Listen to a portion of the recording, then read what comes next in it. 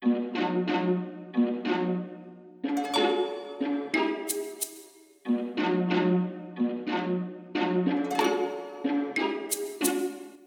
and welcome to the Marvels of Science, a new podcast about the science and tech of the Marvel Cinematic Universe. All your favorite heroes and villains from Black Widow and Ant-Man to Loki and Ultron. Speaking of everybody's favorite murder bot, today's topic is a pretty particular aspect of the events of Avengers Age of Ultron. One tiny scene, actually.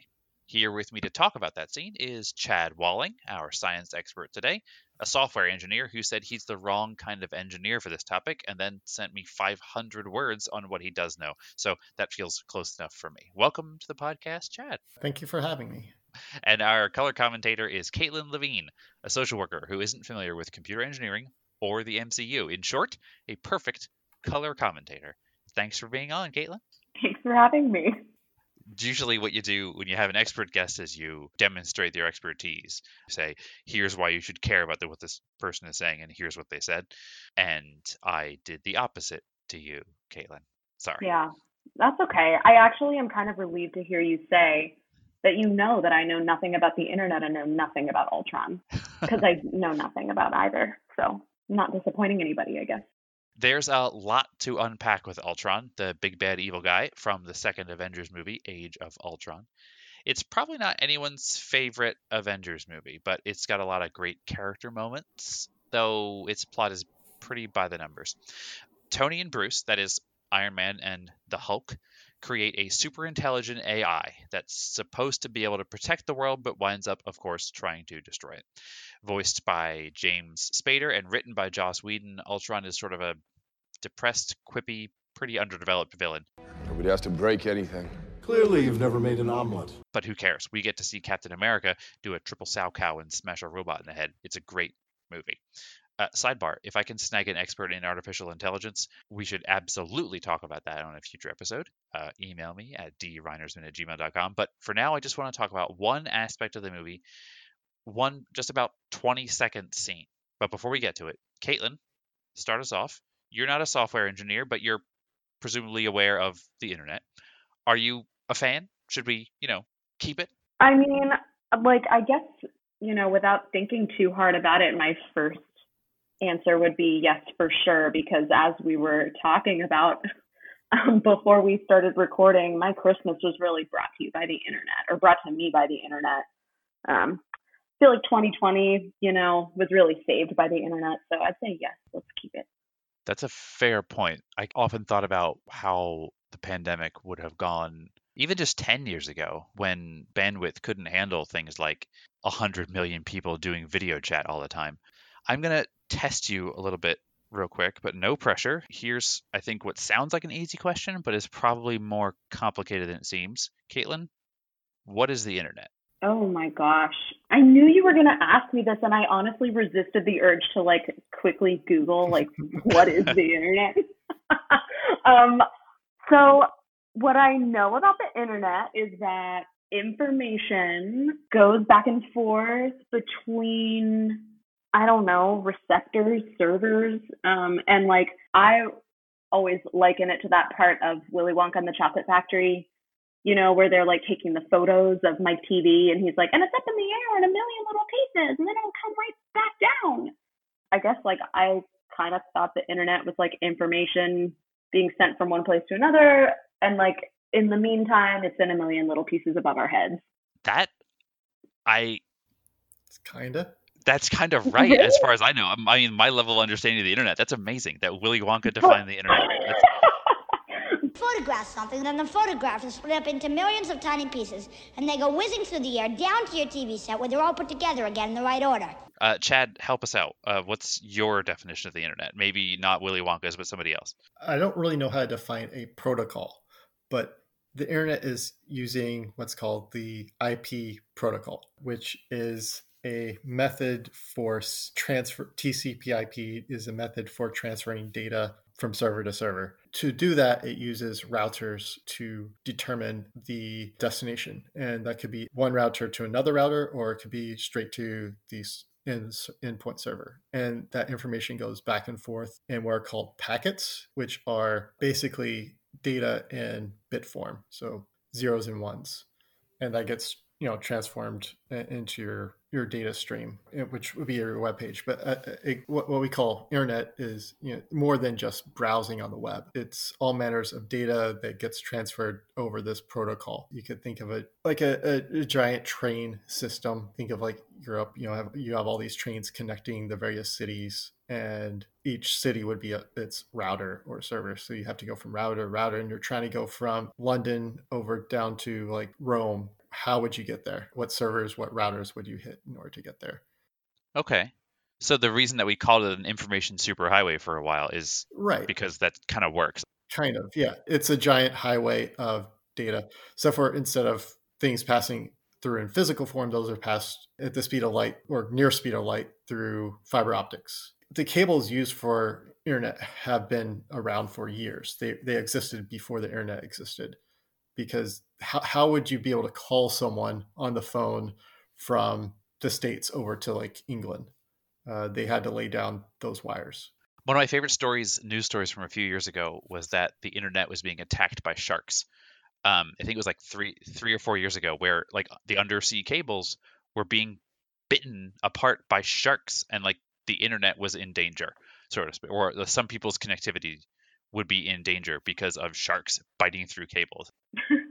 I would honestly believe it, probably. I didn't know about that, but I know so little about the internet, or at least I did before 5 minutes ago, that I would have been like, yeah. They totally make sense. Think of the internet as just a new form of calling someone. It's using those same wires. The telecommunications companies own those wires. So to the movie, real quick. In a few conversations, the Avengers refer to Ultron existing in and moving around the internet. While he's in there, he's apparently trying to find and decrypt nuclear codes because it's a standard bad guy move. Side note, I'm hoping there are no nuclear codes stored on computers connected to the internet in real life. If anyone out there knows any differently, please do not tell me. That was dramatic. Chad, here's a computer science 101 question, I assume. What is the difference between the World Wide Web and the internet? Okay, I guess the simplest way of thinking about it is addresses. Each computer, each location on the internet has an IP address. You don't necessarily have to be serving up a web server. You have to just have an IP address. The World Wide Web is just another way of talking about web servers in a fancier term. And web servers themselves are given what's called domain names.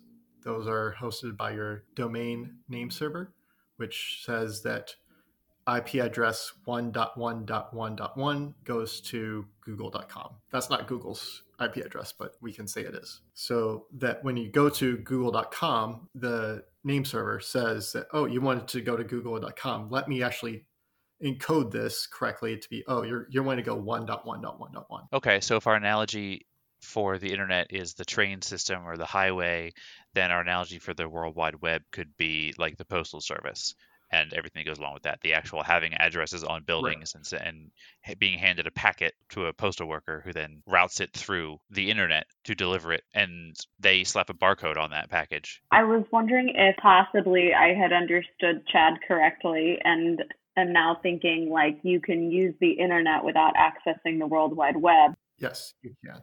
So like the World Wide Web is kind of like a part of the internet. Like you can be on the internet without being on the www, but you have to be on the internet to be on the www. Yes. I'm calling it that because it's fancy. I do enjoy that, by the way, that www is an initialism for a thing that takes longer to say than the thing it's abbreviating. Yeah. I know. I started to say, I was like, I'm actually going to stumble over my words here. I could just say World Wide Web. I had that question in there because a lot of times what happens in movies is they use those terms interchangeably. They'll refer to the web and the net. In fact, in Ultron, they say the net over and over again, not the internet. And maybe it's just because they don't want to say internet 15 times in like a 2-minute scene. I don't know. But it is awkward. That's like the third time I've kind of busted on Joss Whedon, and I don't mean to. He seems nice and pretty weird. Back to Ultron. Is that why you've come? To end the Avengers? I've come to save the world. But also, yeah. He's trying to get those nuclear codes, right? And some other hacker is stopping him in the way that movie hackers do. So what Tony does, he goes to the NEXUS to find out who this other hacker is that's helping them out. And this is the scene that confused me. This is where I raised an eyebrow. The NEXUS is described as, I want to quote here. Well, I contacted our friends at the NEXUS about that.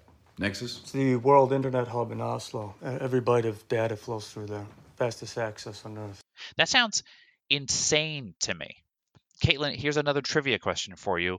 What do you think is the total number of bytes per day that sort of make up the internet? How much data is transferred every day? Every YouTube video and Netflix series and email and image and program and everything.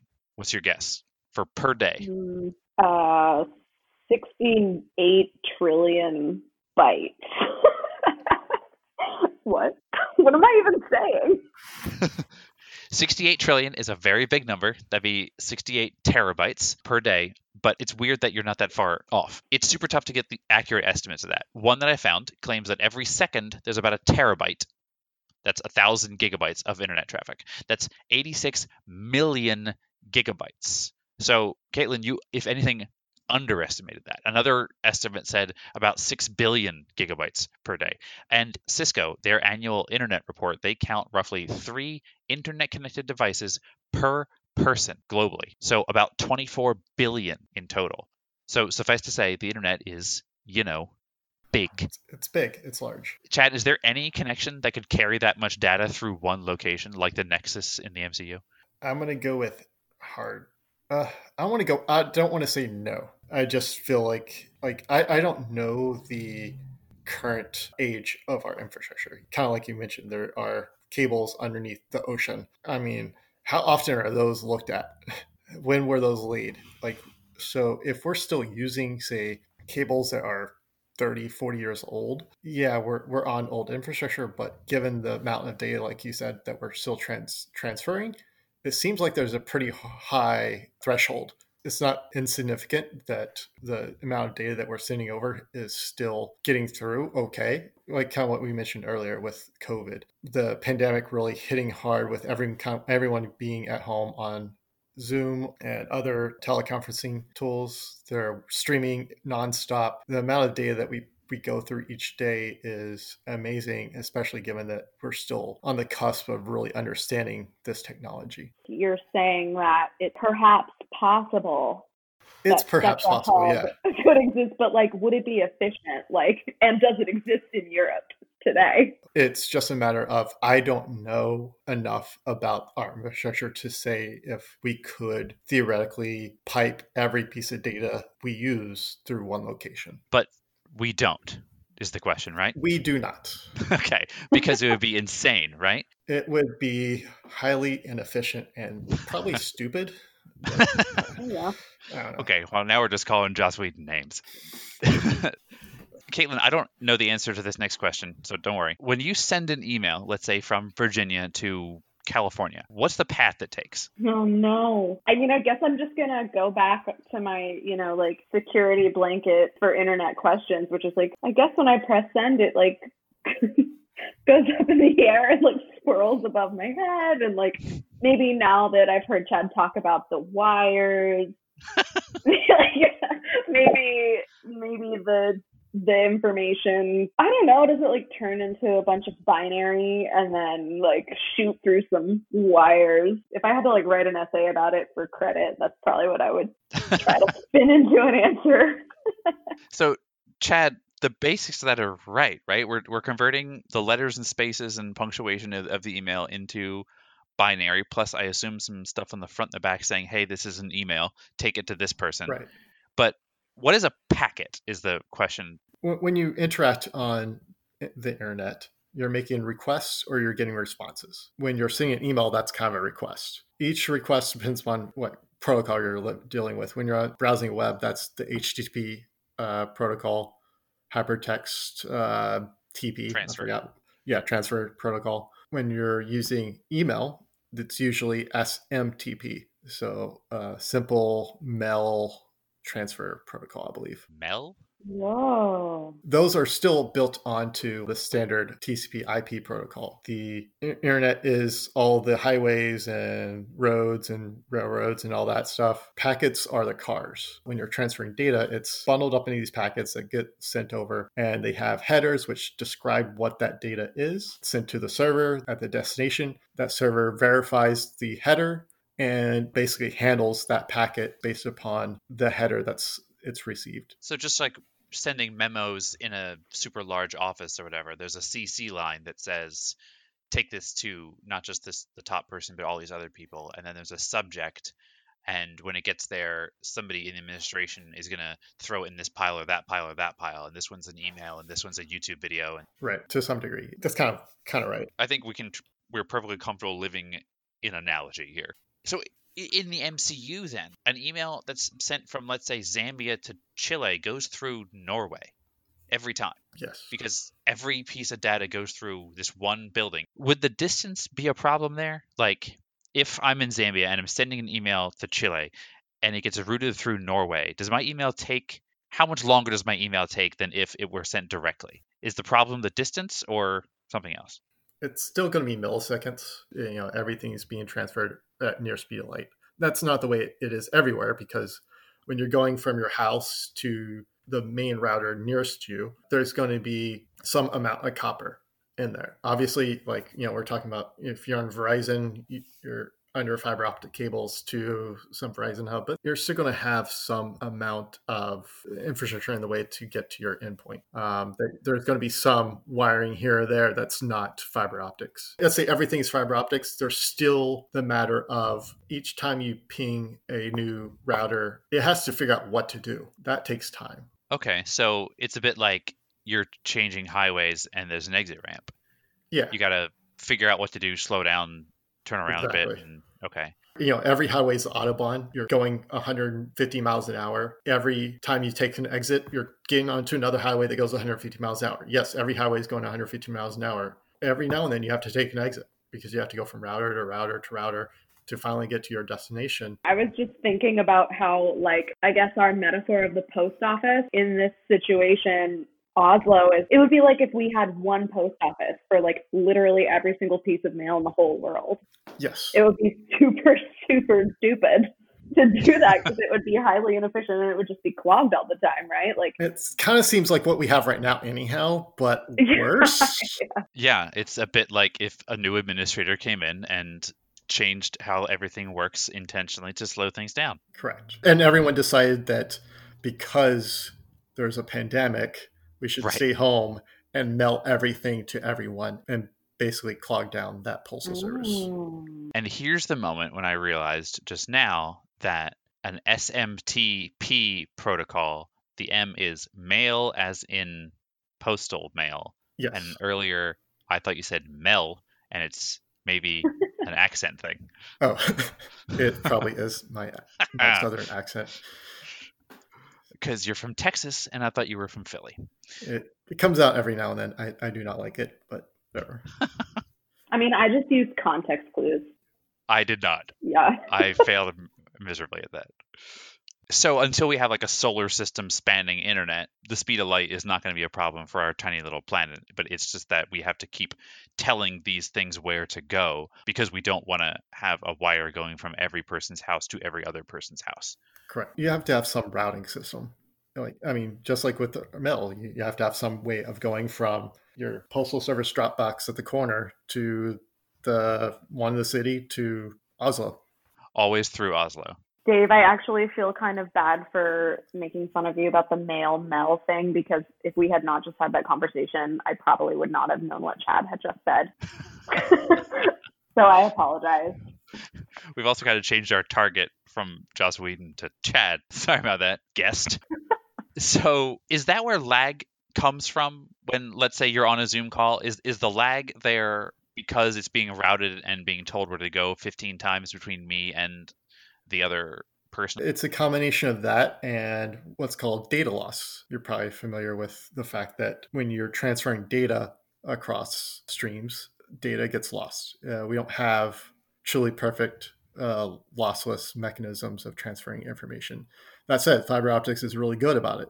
but it's not perfect. There's going to be packets dropped. That could even be locally, getting from your computer to the Wi-Fi. Even if you're hardwired, there's going to be packets lost because that information just gets dropped in the ether. But like, is it? This is easily the dumbest question yet. Buckle up. Is it that like? I don't even know if I can say this out loud. It's not falling out the side of the wire. I mean, sending power over a line, literally heat bleeds off the side of the wire, and some of the power you sent originally from the power plant doesn't make it to my light bulb because it literally comes out the side of the wire. But that's actually a great analogy of it, though. Really? Yeah, because it's still using that electricity as the transmission form. It's still using these telecommunication wires as its form. Think of like when you're on a call, right? You're on a cell phone call. Someone's coverage drops out. It's the same idea, same concept. That's because the data just gets lost. They're still speaking into the microphone. The data is still getting sent from their phone, but it's getting lost because it's not getting through to the endpoint. Obviously, cell phone's a lot different than wired. And it's not just data, it's also a competition. Okay. You're not the only one using that wire. Millions of, billions of other people that are sending their data across these wires. Okay. So in our analogy, is it like along the highway where there's packet loss, or is it at the routing, at the exit ramps? I imagine that if this was a real highway, there'd be a ton of accidents, but Yeah. For some reason, those wrecks get cleared away. Like the ambulances and the fire trucks are really efficient. They travel at the speed of light too. Right. Yeah. I think what we're now doing is we're writing Tron. We've just invented the movie Tron, making highways, and light there cycles. are now ambulances, and yeah. So I have a question in this conversation about the packets, like dropping off. I was thinking about how in my line of work, there's a lot of, I sent you an email, I guess you didn't get it. So, I mean, does this principle of like data loss apply also to particular pieces of communication like that? Or can I just like roll my eyes when people say they don't get my email? Like, what should I believe? Yeah, can packet loss account for an entire email or two? And how come, I guess, if there is packet loss and I am sent a very large email, there isn't a paragraph missing? Email, it works differently. It's going to retry on its own until it gets all the information it needs. I guess since it's not a Netflix show, that once that moment of TV has passed, I can't pick that up after the fact. It has to present it, so to speak, live. It's sending it, and my eyeballs are receiving it more or less in the same moment. So it can't go back and add it back in. So maybe in the first couple of attempts, it's having trouble getting through on this email. But because it knows what the original message was, it's going to keep resending that until it gets through. More likely, you're going to have more issues actually hitting the send button on your web page and having that not respond. Because once it's on the server will keep, again, trying to send that out. It's not so much you sending the email, it's this Gmail server sending the email. Right. That's why you phrased the fact that sending an email was actually a request, because you're requesting that the server do something for you. Right. Oh, the button should say like request send. Something more polite. Captain America, God's righteous man, pretending you could live without a war. I can't physically throw up in my mouth. Later in the movie, to return to Ultron, Vision, I'm not going to explain Vision. Just watch the movie. Burns. That's past this. I'm not going to find a science expert who can talk about how to create life from lightning and robots. Vision, quote unquote, burns Ultron's presence out of the net, so he won't escape through there. That doesn't. Yeah. Sorry. That doesn't make any sense to me, even a little. I don't even know what they mean. Chad, what's your most charitable explanation of what they might mean by that? The internet is just a way of transferring data. That data has to live somewhere. It's not just going to be living in the tubes, so to speak. The data has to live somewhere. And if your data, you can be deleted. So in my mind, that's kind of what it is. You're just deleting the data. Just delete the AI code and you're okay.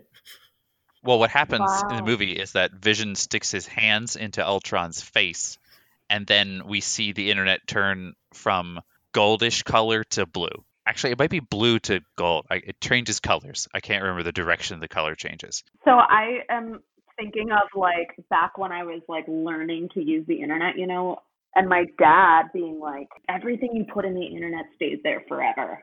Never like release any identifying information, like never put anything out there that you wouldn't want the world to read because it stays there forever and it'll always be retrievable. But what I'm hearing is that maybe Vision could come like blast something into, I don't know, my MySpace and it would be gone.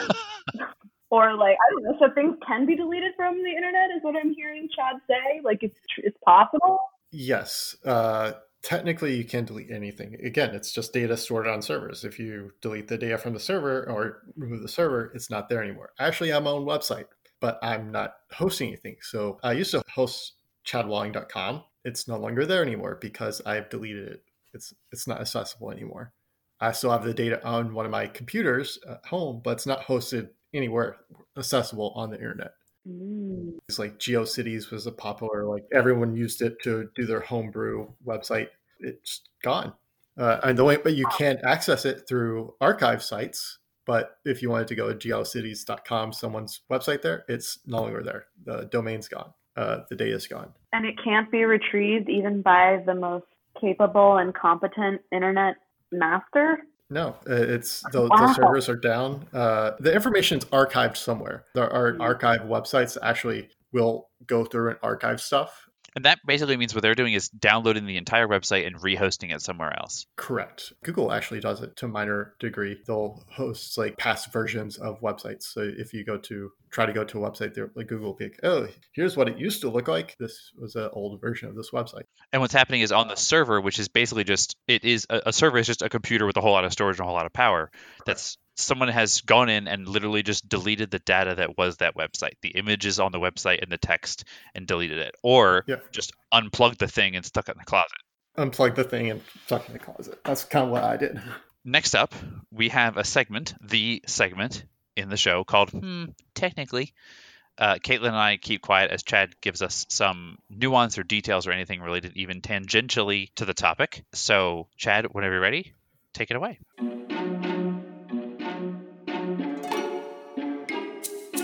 As we've discussed, the internet is a bunch of wires and tubes that go from router to router, server to server, and you could theoretically pipe everything through one location.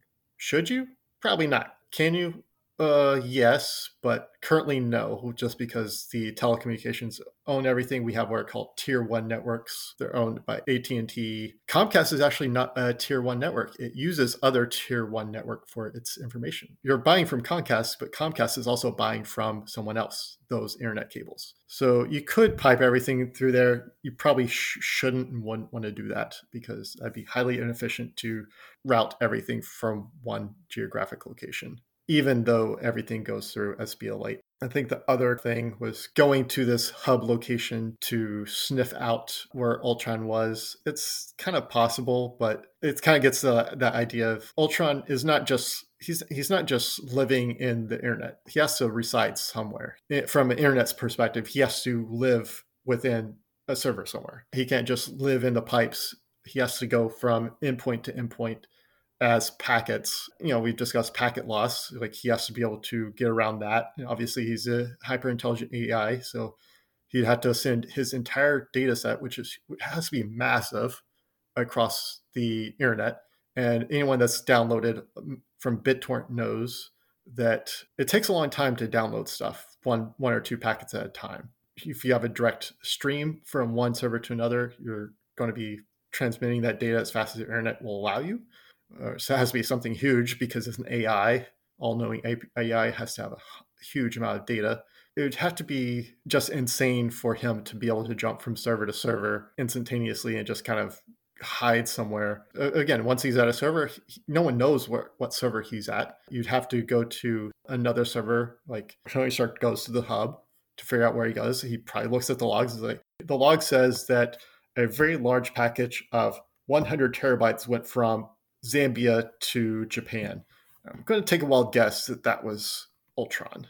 Is that what happened in the movie? Probably not, but that's kind of how I see it. It's kind of you to try to give them some excuses to work around, I think. It's about as far as I can get. Yeah. It's not ideal, I guess, to have the hub. It's kind of benign of them how to envision that this sentient being is living within the web as opposed to just bouncing from place to place.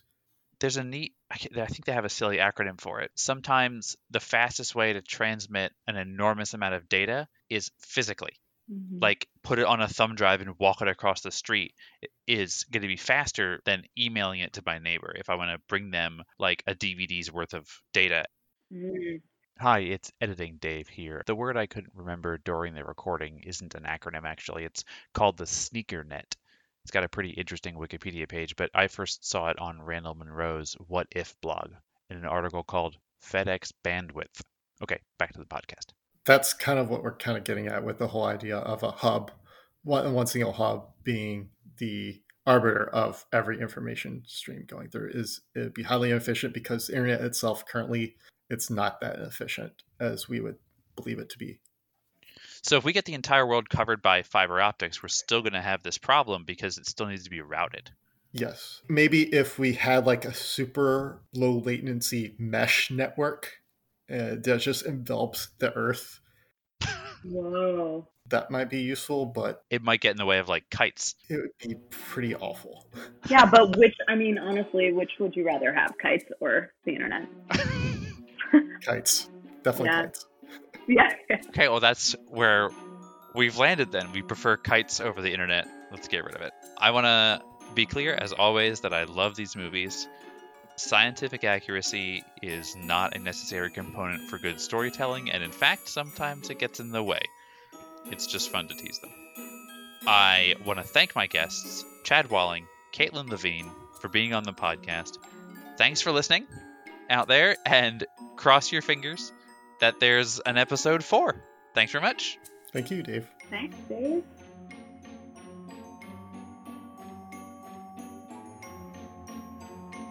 That's all for this episode. Thanks once again to my guests, Caitlin Levine and Chad Walling. Their willingness to put themselves out there and engage in this ridiculous exercise means a lot to me. MCU audio clips were taken from Avengers Age of Ultron, Thor 2, The Dark World, and, Willy Wonka and the Chocolate Factory, and all used entirely without permission. Please don't sue me. The music is a song called On Tiptoe from Purple Planet Music. That song and more royalty-free music can be found at purple-planet.com. And not to brag, but just to clarify for the sake of the credits, all other aspects of the production, including research, writing, and editing, were done by me, Dave Reinersmann. Thanks for listening.